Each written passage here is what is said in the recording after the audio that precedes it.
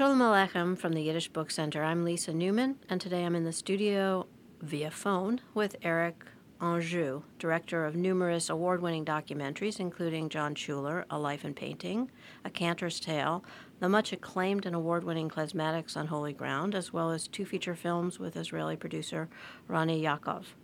Welcome, Erik. I'm delighted that we're able to catch up with you as you crisscross the country working on your latest film, The Deli Man. Great to speak with you. So when I learned that you were working on a film about Deli Men, I immediately wanted to know more. So why the Deli Man? Good question. Well, because I think my main goal was to get a really well-fed documentary crew.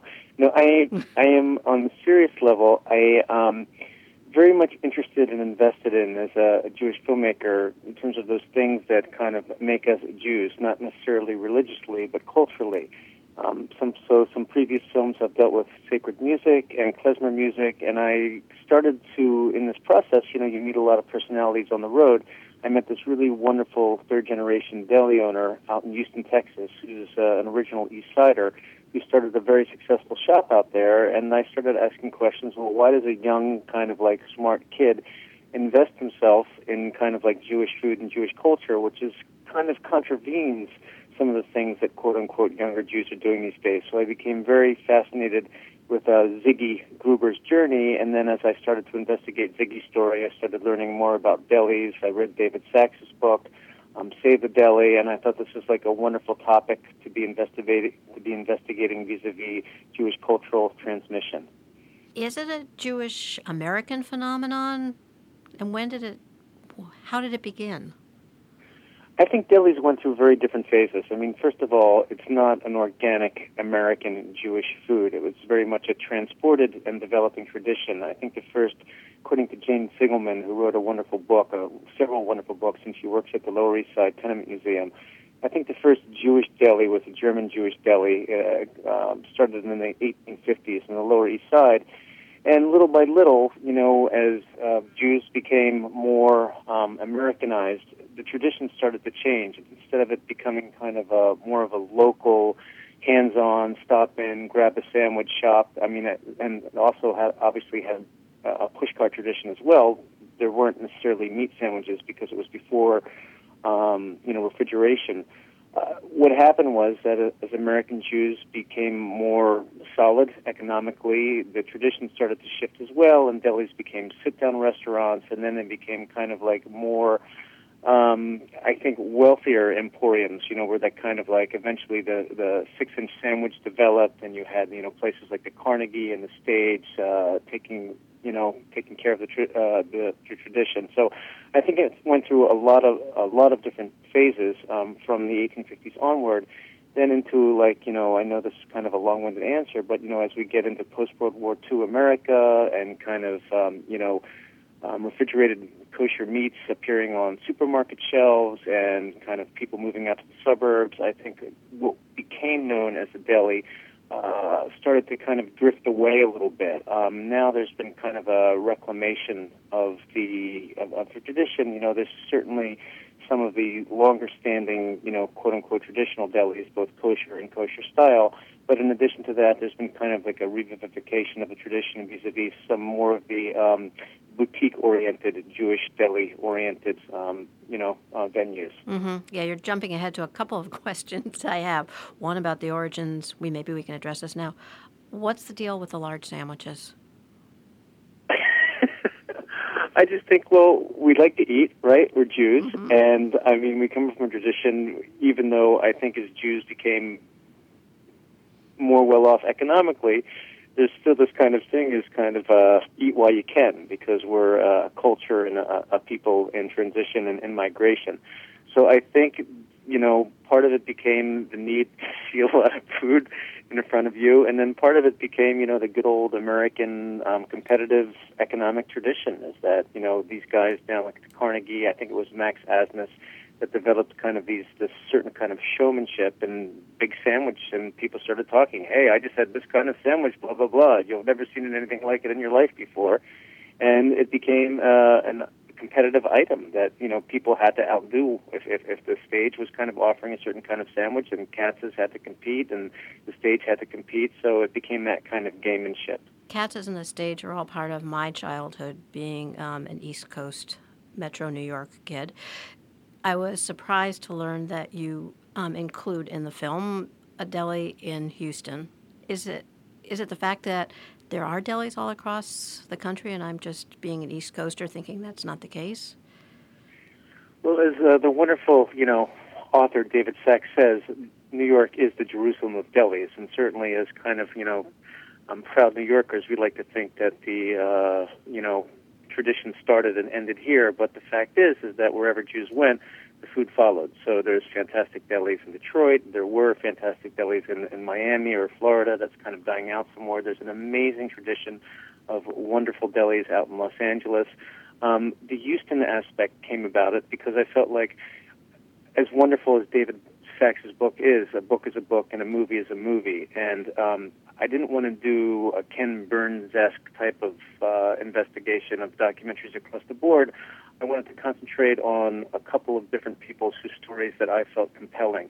So Ziggy and the whole Houston, Ziggy is a New Yorker that had a business opportunity in Houston, and he's seized upon that opportunity magnificently. I would say that Kenny and Ziggy's is arguably the finest delicatessen in the country. Ziggy is a kid that came from the tradition. He's a third-generation deli operator. His grandfather owned a place called the Rialto that was on 48th and Broadway, right next to the Brill Building.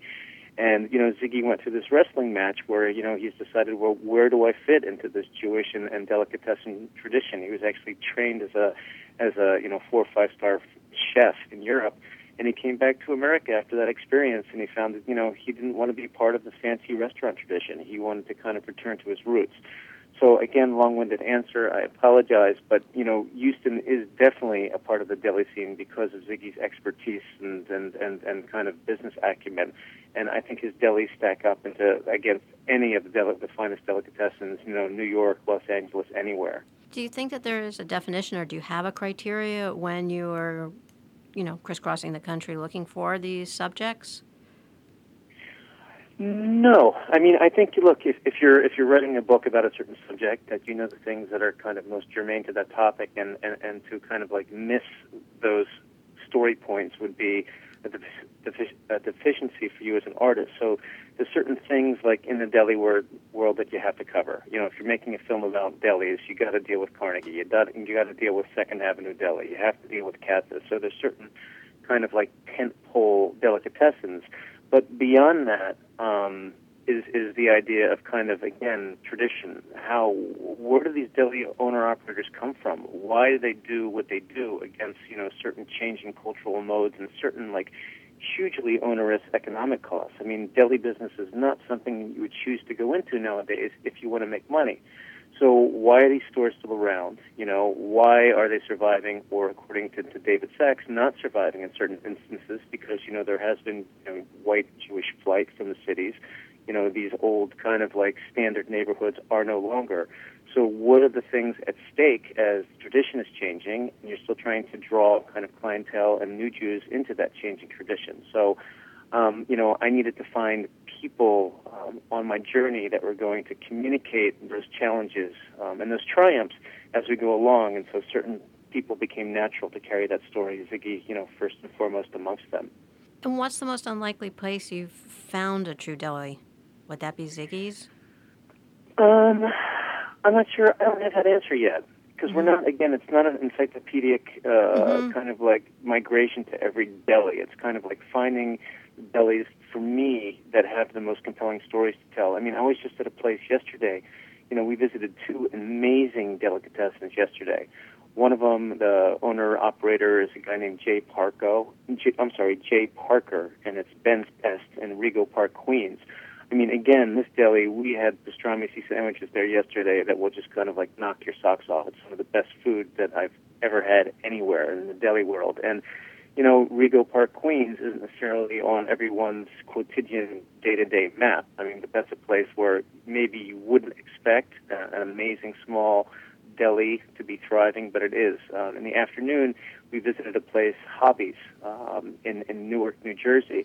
Newark, New Jersey has suffered a couple economic knocks over the years, and again, it's not a place that you would consider to find traditional Jewish food, and yet this place is thriving, and the food is amazing. And the proprietor, the guy that basically has taken over the shop, is Samuel Brummer, who is a Polish emigre, arrived here in 1939 from Poland, 16-year-old from his family. He ended up going back overseas to fight in the war. He won a Bronze Star on the beaches of I believe it was Omaha.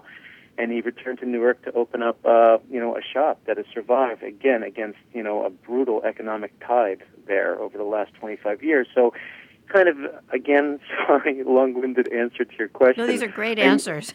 There are these little gems, that are thriving and surviving across the board. And, you always, it's wonderful to be surprised. What do you think the future is? I know that there's so much in the news about, delis sort of evolving to become more upscale, almost bistro-like, evolutions of what worked into morphing into sandwiches that don't necessarily, in my book, really relate to the deli experience. Do you think that we're going to be able to save the deli?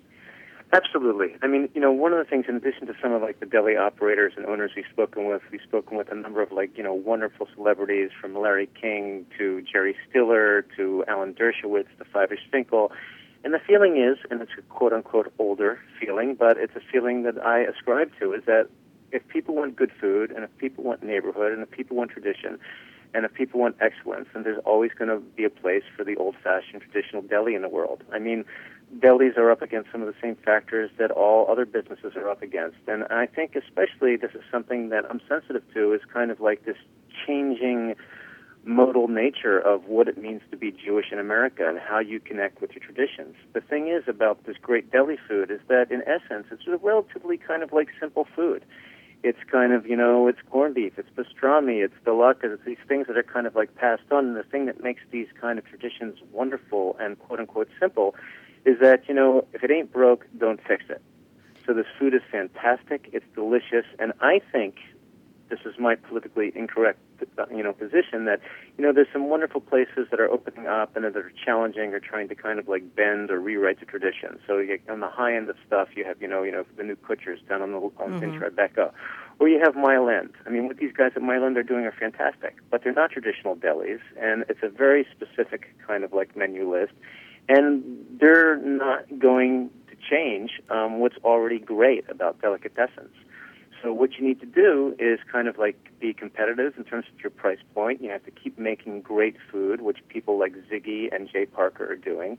And you have to kind of, we are across the board as Jews, you have to keep waking people up about what it means to be kind of a cool, informed, fun Jewish person. And part of that is reminding yourself of, the great things about the tradition don't need to be changed. They're fine the way they are. So get off your butt, go into a deli, have a great pastrami sandwich, and if you need to go to the gym that night, spend an hour on the treadmill. That's not going to kill you either. Here, because if you can't go back to your grandmother's kitchen, you should go to a deli. You got to say. Absolutely. There's something so familiar about it. And yeah, you can walk 12 blocks, or a little bit more than 12 blocks to work it off. Question, did you have a neighborhood deli growing up? Was this something that figured into your childhood? I'm a modern rediscovered Jew. I grew up in the suburbs. I was at a conservative shul. I loved my parents. They're great, but I was a completely disconnected cultural, religious bar mitzvah. I couldn't get away from the tradition, fast enough. Things happened in life that drew me back, thank God. I wasn't necessarily a deli maven.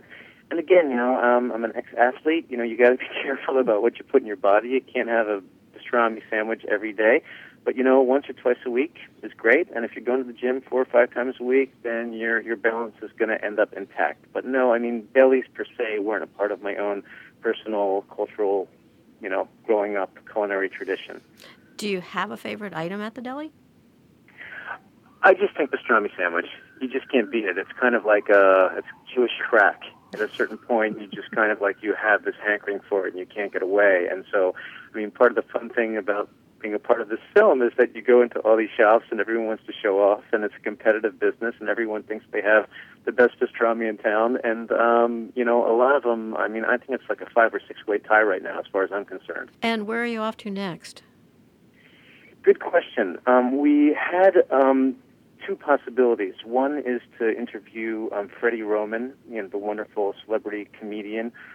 We were supposed to interview him yesterday due to changing schedules that had to be kind of like fixed. So that's one place we want to go to. We need to go back to Kenny and Ziggy's in Houston. We have some final photography to do there. One place that we're really intent on visiting, it hasn't happened yet because, we're an independent project and we raise money along the way. We will need to go up to Toronto. In Toronto, we're going to be interviewing, of course, the wonderful David Sachs. We're going to be interviewing Michael Wex. And we're also going to be visiting a place up there called Kaplansky's. Kaplansky's a really interesting deli because it's one of these new, quote-unquote, delis that's surviving because it's been able, through both the excellence of the food and also the excellence of its Jewish outreach. It's kind of like bringing young Jews back into the deli and making it cool to be in the deli again. Again, food, number one, but number two, they're doing a thing that's kind of like co-run by Michael and Marilla Wax, kind of a Yiddish storytelling night, where people come, it's open form, they tell stories about connecting with their past and with Yiddishkeit, and that, of course, with food in the background. So I think they're doing some wonderful things up there in Toronto, and part of the film is that, we want to definitely acknowledge David Sachs's research and the fact that, there were, say, in the mid-1930s, 2,000 kosher Jewish delis in the 5 boroughs of New York. Now there's 15 or 16. You can't fight the numbers, right? So the business isn't in the same shape that it used to be, but there are really kind of like cool, bright, shining lights out there on the horizon and things to make people enthusiastic about Jewish food and going back to the deli and having a great meal and family and social experience. It's an amazing project, Erik, and, based on your other documentaries, I'm sure it's going to be an incredible film to watch. I'm wondering two things. One, can we check in with you again soon? I would love to keep you guys abreast of our project, progress. Absolutely, that'd be fun to speak with you again. And the other question I have is for our listeners: is there a website or a place that they can check in and learn about the project and see where you're at with it, or help in any way? I think you were on Kickstart. Yes, I don't know. We are going to be on Kickstarter eventually. I mean, that's a whole different conversation because definitely we need to raise a hunk of money. This is a professional project. It's a low-to-the-ground project because it is an independent one, but it becomes a question economically of when the best point to exploit Kickstarter is. So that's a decision that has yet to be made. In terms of getting more, there's a trailer or a sizzle reel that was just put up online this week. I don't have the link for you right now, but you can see it as the Deli Man sizzle reel. It is available on Vimeo, and it's also on David Sachs's Save the Deli, Facebook page. So people that want immediate access to it can get it vis-a-vis Vimeo or the Save the Deli page. Well, I can't wait to speak with you again, and thank you for joining us today and taking the time to stop as you're on the trail of the Deli Man. Thank you, Lisa. And a reminder to everyone, go out to a deli, have a great pastrami sandwich, and then quickly renew your gym memberships. Good advice, and we look forward to, we hope we can screen this at the Yiddish Book Center sometime in the near future. I can't wait, God willing. You've been listening to a podcast from the Yiddish Book Center in Amherst, Massachusetts. For additional interviews and conversations, please visit yiddishbookcenter.org/audio or visit us at iTunes. Our producer is Agnieszka Ilvitska. I'm Lisa Newman. Be strong, be well, and tune in again soon.